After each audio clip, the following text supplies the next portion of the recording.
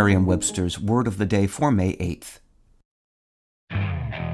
Okay, picture this. It's Friday afternoon when a thought hits you. I can spend another weekend doing the same old whatever, or I can hop into my all-new Hyundai Santa Fe and hit the road.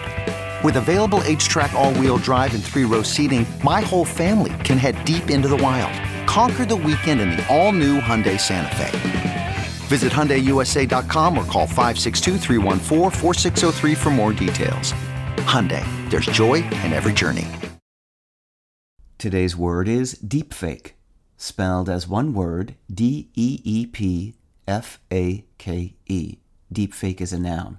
It refers to an image or recording that has been convincingly altered and manipulated to represent someone as doing or saying something that was not actually done or said. Here's the word used in a sentence from DW.com by Julia Bayer and Ruben Baumeister. All sorts of deepfakes are possible. Face swaps, where the face of one person is replaced by another. Lip synchronization, where the mouth of a speaking person can be adjusted to an audio track that is different from the original. Voice cloning, where a voice is being copied in order to use that voice to say things.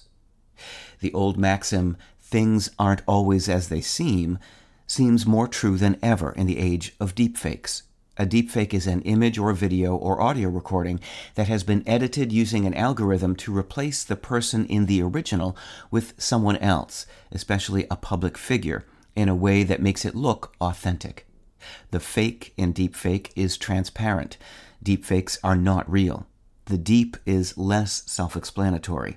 This half of the term is specifically influenced by deep learning, that is, machine learning using artificial neural networks with multiple layers of algorithms. With your Word of the Day, I'm Peter Sokolowski.